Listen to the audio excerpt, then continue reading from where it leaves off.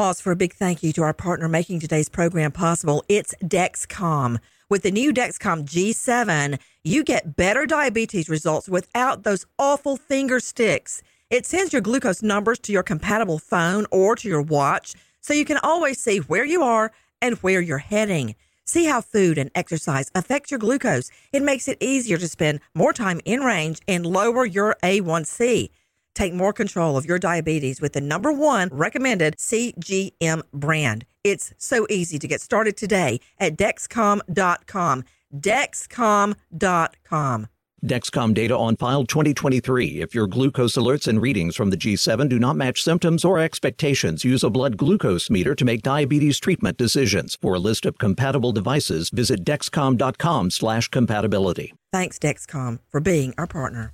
The following is a high-five moment from highfivecasino.com. I won! Yahoo! Private, put down your phone. This is the Army. Sarge, High Five Casino is a social casino. It's on your phone. Goes wherever you go. I win free spins, cash, prizes, free daily rewards, over 1,200 games. I won again. Platoon, present cell phone. High Five. High Five. Casino. Casino. Win at highfivecasino.com. High Five Casino is a social casino. No purchase necessary. Void where prohibited. Play responsibly. Conditions apply. See website for details. High Five Casino.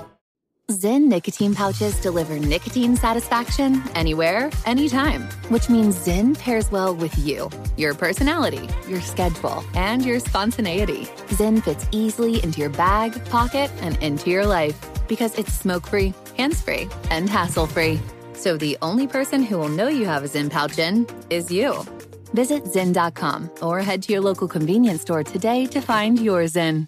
Warning, this product contains nicotine. Nicotine is an addictive chemical. What's up, this your boy Lil Duval, and check out my podcast, Conversations with Unc, on the Black Effect Podcast Network. Each and every Tuesday, Conversations with Unc podcast feature casuals and in-depth talk about ebbs and flows of life and the pursuit of happiness. Unlike my work on stage, I tap into a more serious and sensitive side to give life advice and simply offer words of encouragement, yet remind folks to never forget to laugh. Every Tuesday, listen to Conversation with Unc, hosted by Lil Duval on the Black Effect Podcast Network, iHeartRadio app, or wherever you get your podcasts.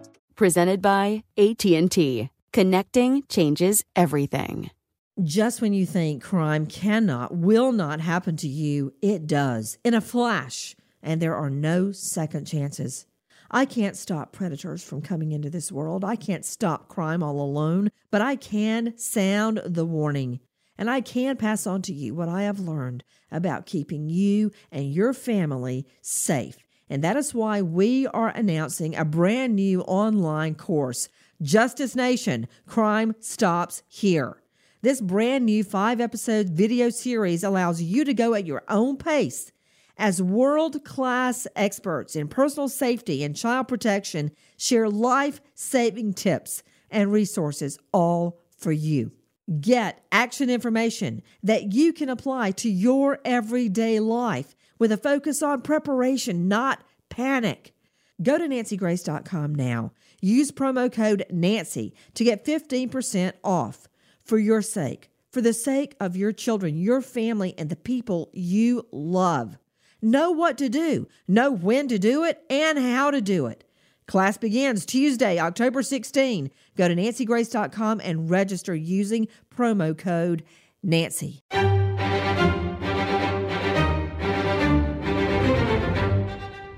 Crime Stories with Nancy Grace. Do you remember the moment when you heard your daughter was a fire victim? Oh, yes, ma'am. It's just like it was yesterday, It was, I just didn't want to believe it at first when they called me. I thought maybe, she was just burnt just a little bit, couldn't imagine the scale it was, and I asked Barry, was she okay? And, and he got real silent. And he said, no, Ben, she's not. And that's when my whole world fell, In a stunning twist, court watchers are amazed.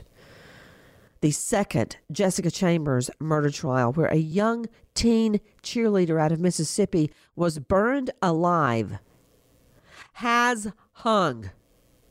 I'm Nancy Grace. This is Crime Stories. Thank you for being with us. Straight out to Therese Apel with the Clarion Ledger newspaper reporter on the case from the beginning.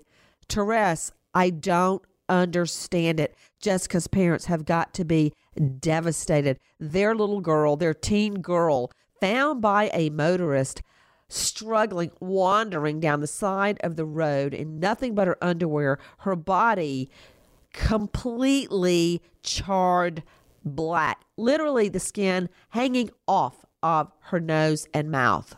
And the jury hung. Help me, Therese. I think what you just said is what a lot of us felt, because the prosecution, this was a retrial. There was a mistrial last time too, and the prosecution brought so much more evidence and had a much stronger case, while the defense looked a little disorganized. And even as we stood in the parking lot with the rest of the media, the consensus was that, he was probably guilty among the media folks that were in the parking lot there as we talked. I think the interesting thing was that when they came back hung, it was like everybody just thought, are you kidding? And part of it was, after having watched the trial, and part of it was, do we have to do this again? When you say amongst the media, everyone thought he was, quote, probably guilty, I assume what you meant to say is that he will probably be found guilty because the standard of reasonable doubt is a lot more than, he probably is guilty. Right. As an objective journalist, I did definitely phrase that wrong, but it was kind of, what do we think the outcome of this is going to be? All of us were saying, my thought is that it's leaning toward guilty is going to be the verdict. Well, how did the jury act when they came out? They should have been hanging their heads. It was very much just, they walked out and sat down, and I think after 12 hours roughly of deliberation, they had called for basically some slides from the presentation. They wanted to see them again, and Paul Rowlett came out and was able to show them those slides, but he was not able to make any commentary. And I believe it was maybe 20, 30 minutes after that they came back and said they weren't going to be able to make a decision. And you just got the feeling this jury has listened throughout. They've been very attentive. They had asked questions. It did appear to be just really, they could not agree. Another issue is, it's my understanding, neither side asked to poll the jurors. Right. And that kind of shocked me, especially after, I really expected at least the prosecution to poll the jurors. I'm stunned. I am stunned. Joining me, along with Therese Apel from the Clarion Ledger newspaper, Vincent Hill, cop turned PI.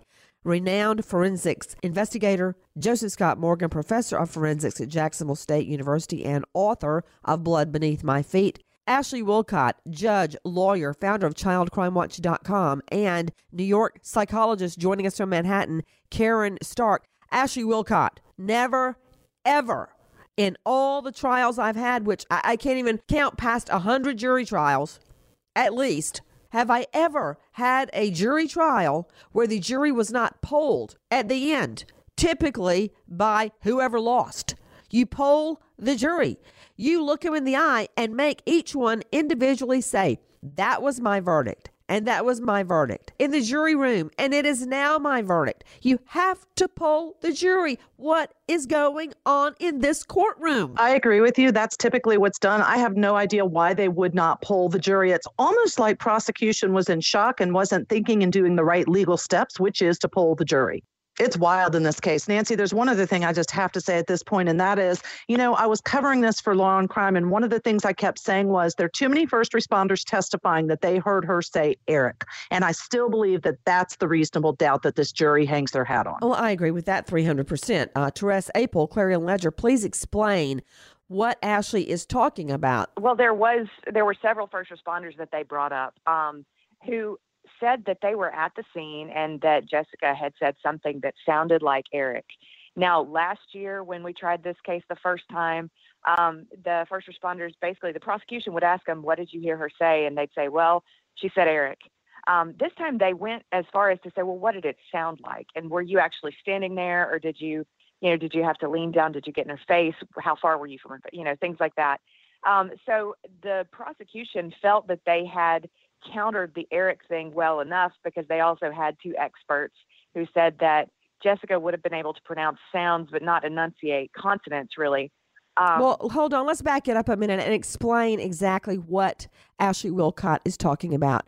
The man on trial for the burning murder of Jessica Chambers is a longtime felon, wanted for murder in Louisiana of another young girl, and his name is Quentin Tellis. Phone records indicate, do they not, Joseph Scott Morgan, that Tellis was with Jessica throughout the entire day, even though he lied to cops about where he was, and that was shown to the jury on videotaped, audio-taped interrogations. He lied until confronted with phone records that place his telephone, his cell phone, basically on top of her cell phone signal in just within the hour or so before her murder. He's with her out in a field.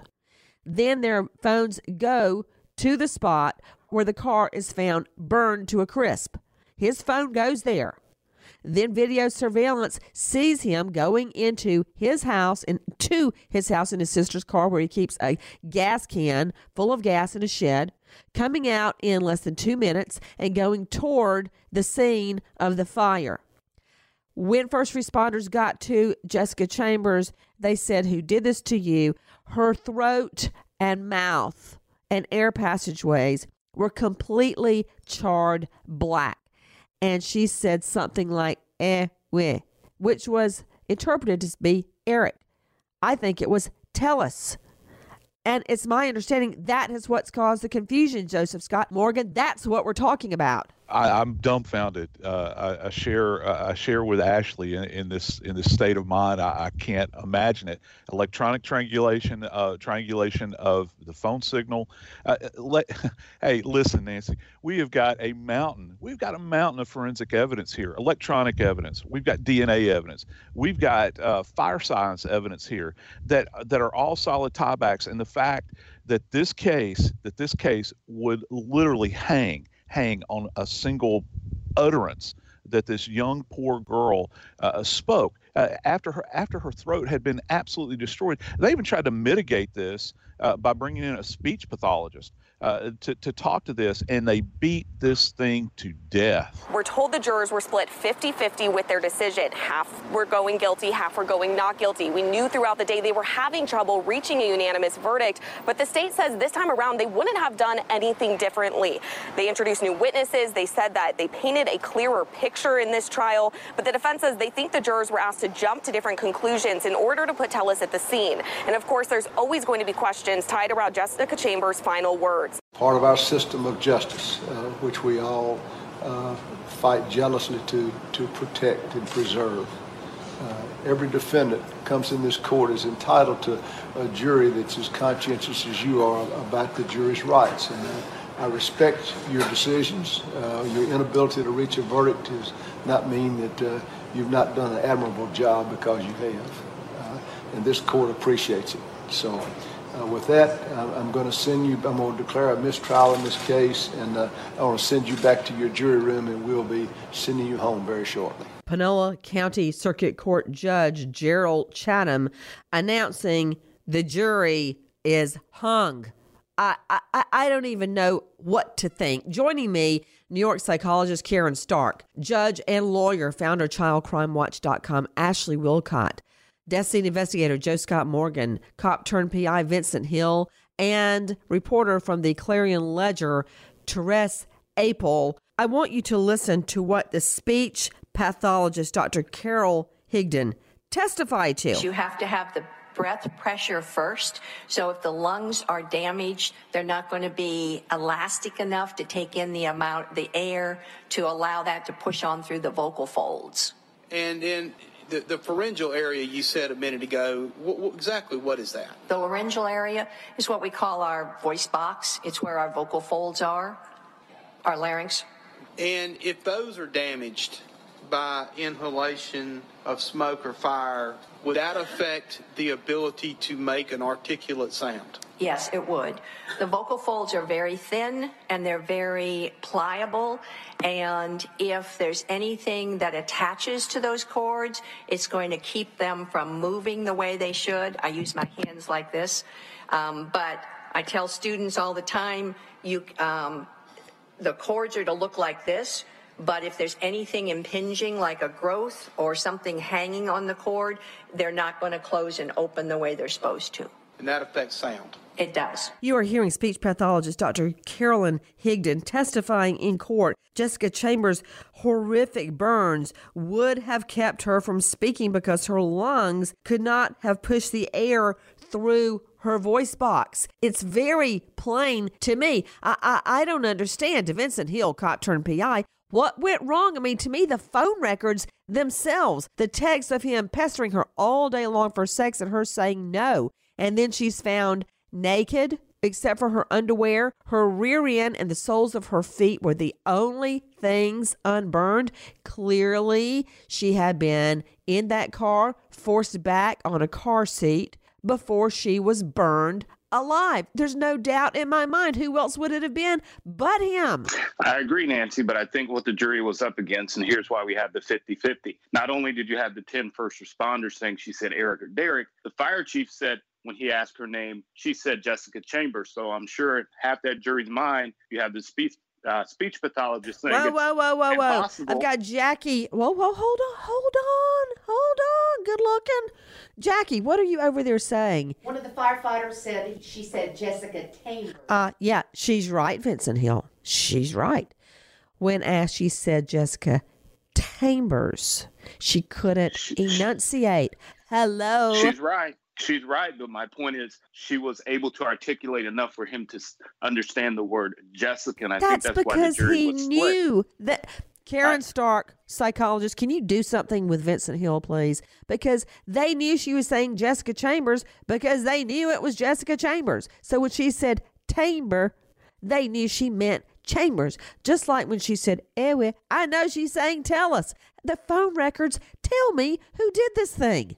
You know, Nancy, when I think about this, I think it's really a shame that anybody asked her any questions at all, because that little bit of her attempting to speak and coming out with words that they could use to say this is what she said wound up being used against her, so that this man, who obviously was there and involved, doesn't get to serve the sentence that he deserves. And I hate to say that because I'm not a jury.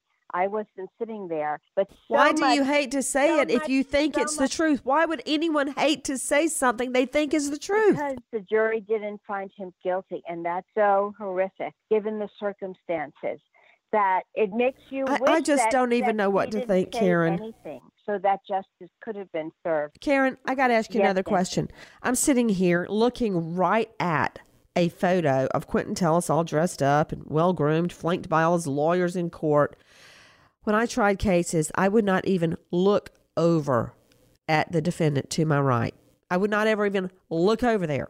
I would look at the jury, which was always immediately beside counsel table, the state's counsel table, the witness chair, and the judge. Never. And now I remember why very distinctly, because it absolutely makes me sick to look at his face and know he did this thing.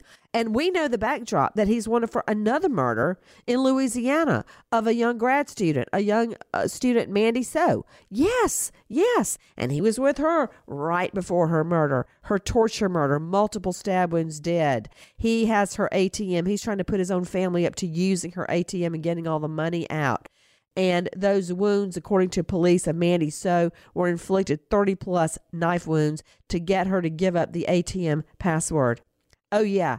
See, I know that is happening in the backdrop. I know this guy's criminal history, which the jury didn't know.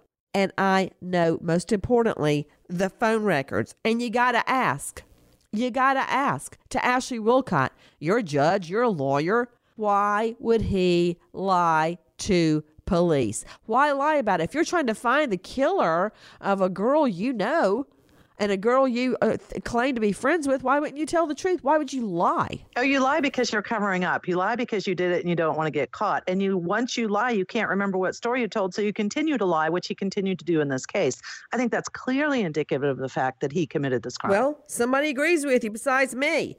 ATF agent Scott Meadows. Listen to his testimony. In this particular case, do you believe that Quentin was being deceptive purposely? I do indeed, yes, sir. And when would Quentin change the deception that he was putting on y'all in the videos? When confronted with the evidence. And once you confronted him with the evidence, did he agree with what you confronted him with? His story changed to match what he was just shown. And through the years of dealing with interviews, do people have a reason to lie or be deceptive? They do. And what would that reason be? Because they're guilty. Out to Therese Apel with the Clarion Ledger. Can Tellus be tried again? Yes, he can. And I think right now there's a lot of hard decisions being made about that. With the case in Louisiana, he's going straight back there, and they've got a couple of other charges on him in addition to what's going on with the other murder. And so I guess they're going to wait and see what's going on with Louisiana, how that pans out before they really focus on trying Tellus here in Mississippi again. Well, I tell you, I really believe at this juncture to you, Ashley Wilcott, that they need to bring in a special prosecutor. I'm volunteering myself to go and try this case and try to get a guilty verdict. And I mean that, because something is not working with the prosecution. I don't know if it's the jury selection. I don't know what it is. But this guy brutally murdered Jessica Chambers, probably raped her too, although he's not charged with it, Ashley. I think that they have to do something different. I agree with you completely, because the other piece of this is this second trial did something different. They tried to get rid of the whole she said Eric to first responders is the person who did it by actually having an expert testify. It wasn't possible for her to articulate that. Whether or not you agree with that expert, they went an extra step to try to present the evidence the best that they could, but they're still not getting a conviction. So something needs to be done differently. Perhaps another change of venue is something they need to consider along with the special prosecutor. What haunts me is hearing Ben Chambers telling me about how he raced to the hospital, beating a helicopter to get to his daughter, and never got to speak to her before she died. You know what? This guy needs to be in jail, and Mississippi doesn't need to count on Louisiana to do their duty. We received a call a little bit after 1 o'clock from what we believe to be one of the victims, saying that her sister was trying to stab her. A 15-year-old girl now accused of fatally stabbing her mother and sister dead? How does this happen? Limestone County Sheriff's Office spokesperson Stephen Young says the teen is being charged as a juvenile. What went wrong? Joining me from the jurisdiction, talk show host David Mack. David, what do we know? As you mentioned, they are treating her as a juvenile, which means they're sealing everything. It's a little difficult to get information. However, we do know that the 911 call that was heard, they could hear the mother and the older daughter pleading for her to please stop. When police arrived, they had been to the house before. They'd had other involvement with this family in the past over domestic violence issues. And when police showed up, the 15-year-old was stabbing herself in the head, the neck, and the chest. What we know right now is that a mother and a daughter are both dead. Investigators say they have an audio recording of the girl, the teen girl, brutally murdering her teen sister and her mother. But they have no idea what sparked this. The stabbing deaths of Rosa and daughter Rosa have just occurred, and it was moments after the teen girl victim calls 911. You hear the girl begging and pleading for help, and you hear the mother actually taking her last breaths and dying on the phone. Joining me right now, renowned psychologist Dr. Karen Stark, medical examiner out of the Fulton County jurisdiction, Dr. Jan Gorniak, talk show host David Mack, forensics expert Karen Smith, and crimeonline.com investigative reporter Larry Maher. Karen Stark, it's really hard for me to believe there were no warning signs this was going to happen with a teen girl. Nancy, there had to have been warning signs, and I can't imagine that there were none, just like you, because this is somebody who, in fact, she's a sociopath. She's able to kill. So you see those kinds of signs very early on.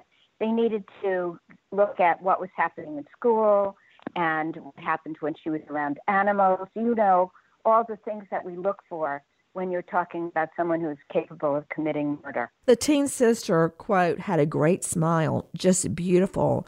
One of the recollections a teacher at her school said is that how much she loved and took care of all of her friends, that if you were her friend, quote, you were well cared for. I'm just wondering about the sibling relationship, because I notice Karen Stark, whenever I say, oh, John David, you're so precious, Lucy says, am I precious? Or, it's so funny how much the sibling rivalry brews just beneath the surface, even in good fun. And this has erupted to a 15-year-old girl stabbing her teen sister dead, and the mother too. That's how you know, Nancy, that there's psychosis involved in this, that it's much more than just regular sibling rivalry. Because, yes, siblings are competitive. That's not unusual, and you see it all the time. But when you have a situation like this, where it gets to the point where she's killing her sister, that means that this person has extreme emotional problems. You're not talking about somebody who's just a teenager going through the usual trials and tribulations that teenagers go through. And I'm not saying it's a mental illness where she didn't know right from wrong, but it certainly speaks to antisocial personality and someone who has the capacity to kill because they can't deal with their rage and jealousy. I'm looking at a photo right now of the mother, Rosa, and the teen girl that is now dead. And they're both so beautiful. Nobody has any idea what sparked this. The last moments of their lives were caught on a 911 call that we are not playing. To Dr. Jan Gorniak joining us, the defendant, the suspect, was found in the home with very superficial cuts to her own body after she murders her mom and sister. What does that mean, superficial cuts to her body?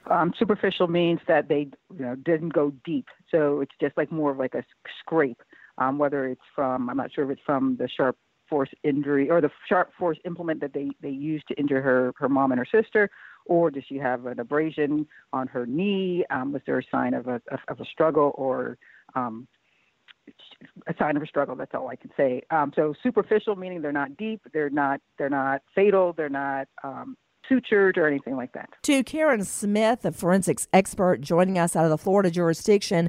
Karen, when we look at the crime, when we look at the scene, what will we be able to tell about how this incident went down? Well, the blood evidence is going to be key.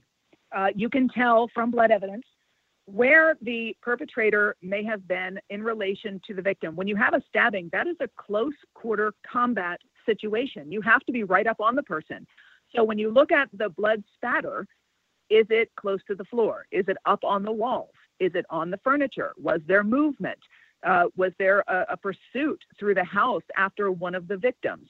Those are going to be key elements to tell where it started, where it ended, where people moved during the situation. The number of stab wounds is going to be telling as well, where the victims were stabbed on their body. Was it in the back? Was it in the front? Was it in their neck? Was it in their leg? Are there defensive wounds? And this young girl who apparently perpetrated this crime, they're going to be looking closely at her injuries as well. And to Dr. Jan Gorniak, following up on what Karen Smith has just told us, Dr. Gorniak, she's right if you're looking at were there stab wounds in the back and were they found lying on their back. That would suggest to me that the attack first started from behind. We also know, Dr. Gorniak, that on the 911 call, you can hear the victims begging her to stop stabbing them, the mother and her teen girl.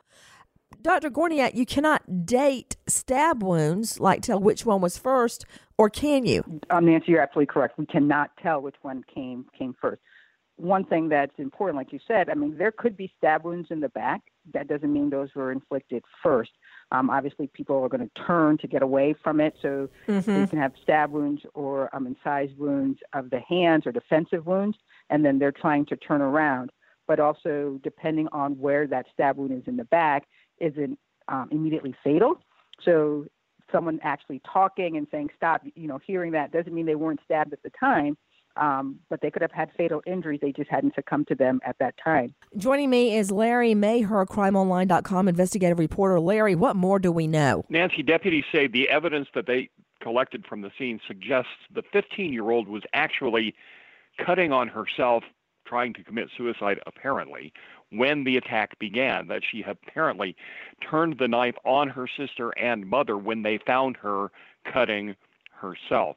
She has been charged with 2 counts of capital murder. And as we have mentioned earlier, she's being charged as a juvenile, which means her name is not being made public, and most of the record about the crime scene has been sealed. We have learned that while the victims are begging their attacker, their sister or daughter, to stop, several knives were used in the double homicide. So this teen girl was armed with multiple knives as she killed her mother and her sister. Take a listen to the Limestone County Sheriff Mike Blakely speaking to WHNT. In my 47 years of law enforcement, probably one of the worst calls that I've sat and listened to. Probably one of the more saddest situations I've ever seen. As you know, we had a 6-month baby that was a victim of a first-degree murder in a fire. We have arrested one female in that case. The investigation is still ongoing. Butch, did the suspect know the family, know the mother, or do we know anything about that yet? Yes, this individual had a relationship with the family and certainly had access to the child. So we're still vetting through those things, but it wasn't a random act, which is important for us to put out. It certainly was an individual who knew the child and had access to the child. A woman, 25 years old, allegedly kidnaps a baby boy along with 2 men, then set the little baby on fire, leaving him to die on a Louisiana railroad track. I want justice. I'm Nancy Grace. This is Crime Stories. Thank you for being with us. Take a listen to this neighbor. The initial 911 call went out at 9:10. We were outside, so it had to be like 8:30, 8:45, and if someone just came and took your baby, I'm pretty sure we would have saw it or heard it or anything. We did not see nothing. The only time we saw her is when she was running to the manager's office and knocking on the door. You are hearing a neighbor describing the actions of the mom that night. Joining me right now, Cheryl McCollum, director of the Cold Case Research Institute, Lauren Howard, renowned New York psychotherapist, Joseph Scott Morgan, death investigator, author of Blood Beneath My Feet on Amazon, professor of forensics, Jacksonville State University, and Kathleen Murphy, North Carolina lawyer. Joining me right now, crimeonline.com investigative reporter Larry Maher. Larry, start at the beginning. How does a tiny infant end up being burned alive on railroad tracks? The story began with a 911 call from the child's mother, who claimed that 2 men had kicked in her door, splashed her in the face with a caustic material like mace, and then made off with her child. The child was found a mile or so away on fire. To Cheryl McCollum, Cold Case Research Institute director, I find that very odd for 2 men to show up at the front door, spray you in the face with mace or pepper spray to get your baby for what? Just to burn it alive. And I know the baby was alive at the time. I wish it had not been, but it was airlifted to the hospital in the hopes of saving it. So it had to be alive when EMTs got to the fire. Correct, Nancy. The idea that 2 men that are unknown to her would spray her in the face with what she believes was mace or said it was, and that she ran. Well, if mace impeded her vision at all, she ran where? And left her children behind in great danger.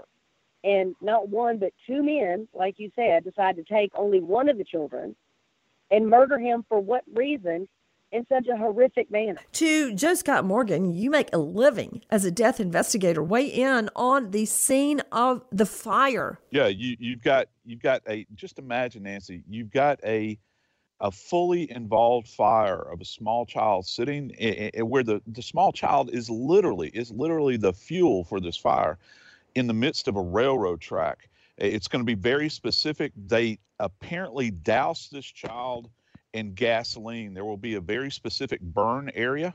where the child was seated, and as well as the child itself is just crusted as a result of being burned at this point in time. It boggles the imagination relative to this, and the evidence that they're going to collect at the scene will involve collection of accelerants and anything else that's left behind, like the clothing that may have been burned off the body. But then they take the child, airlift the child to Shreveport, which is really not that far away from Natchitoches, and the child was pronounced dead at the hospital. So they will have had to go to the hospital and collect evidence there as well. To Kathleen Murphy, North Carolina family lawyer. Kathleen, I hear of infants being stolen or tricking the mom out of handing over the baby to sell the baby or keep the baby as their own. But I don't understand taking the baby just to kill the baby in such a gruesome manner. The baby's name was Levi, and I am sick to my stomach to hear about this. She poured gasoline all over him, burned him alive, turned around, and went to work. Smith worked a few miles away at IHOP. She walked into work like any other day, like nothing was wrong. Except back on Breda Road, a fire was raging. First responders found Levi on his stomach in the fire. 90% of his little body was burned. That is Josh Rogers from KTBS TV describing what Felicia Smith apparently told investigators about baby Levi's horrific death. Now here's Josh at KTBS examining the relationship between the woman accused of killing baby Levi and Levi's own mother. From the ashes of the fire, the mystery emerged. Who is Felicia Smith? Why did investigators arrest her in Levi's death? More investigating by KTBS revealed Barker and Smith were girlfriends, romantically involved, and a newborn baby is a large time commitment. Sources tell KTBS jealousy may have gotten the best of Smith, so she sought a solution. A handwritten note in a court record says Smith confessed. And now, breaking news in the case.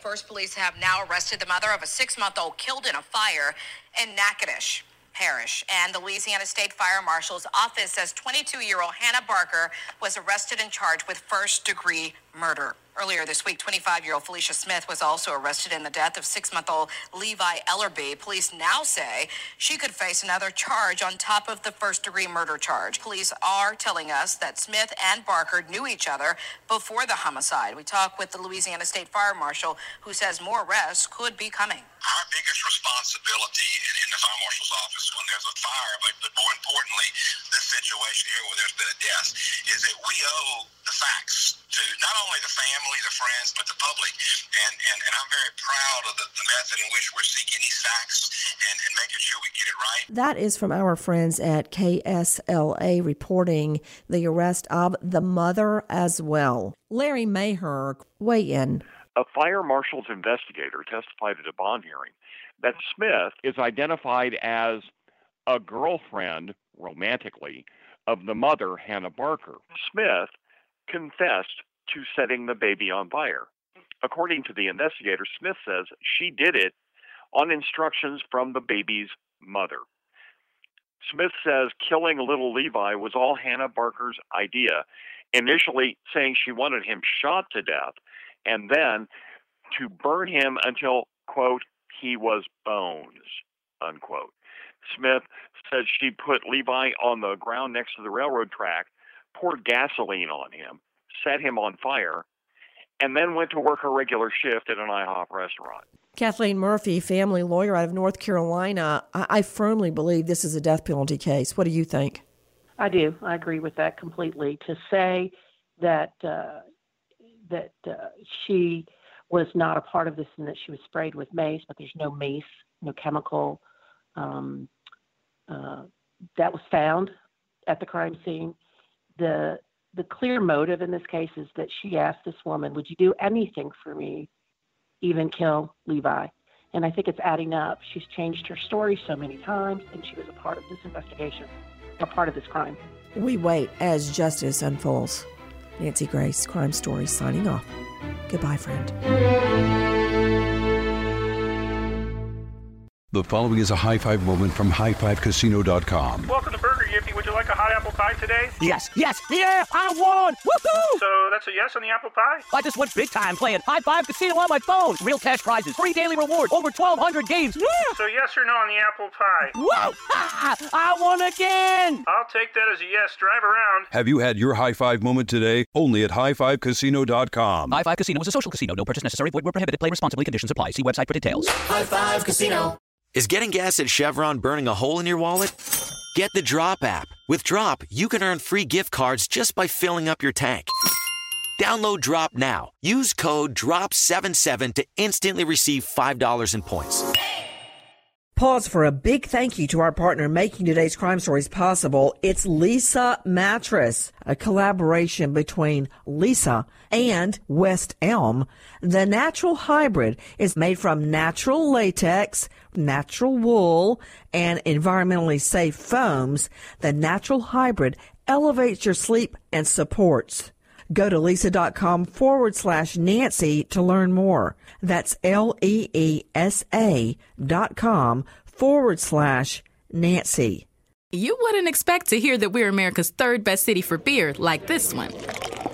Or home to vibes like this. And this. It might surprise you that we're top 10 for immersive art that's like, whoa. And, not to mention, we have one of the top zoos in the country. So can a city with the country's best pro soccer team, ranking as a top culinary destination in the world, be in your own backyard? Yes, Columbus. Plan your summer at experiencecolumbus.com/summer.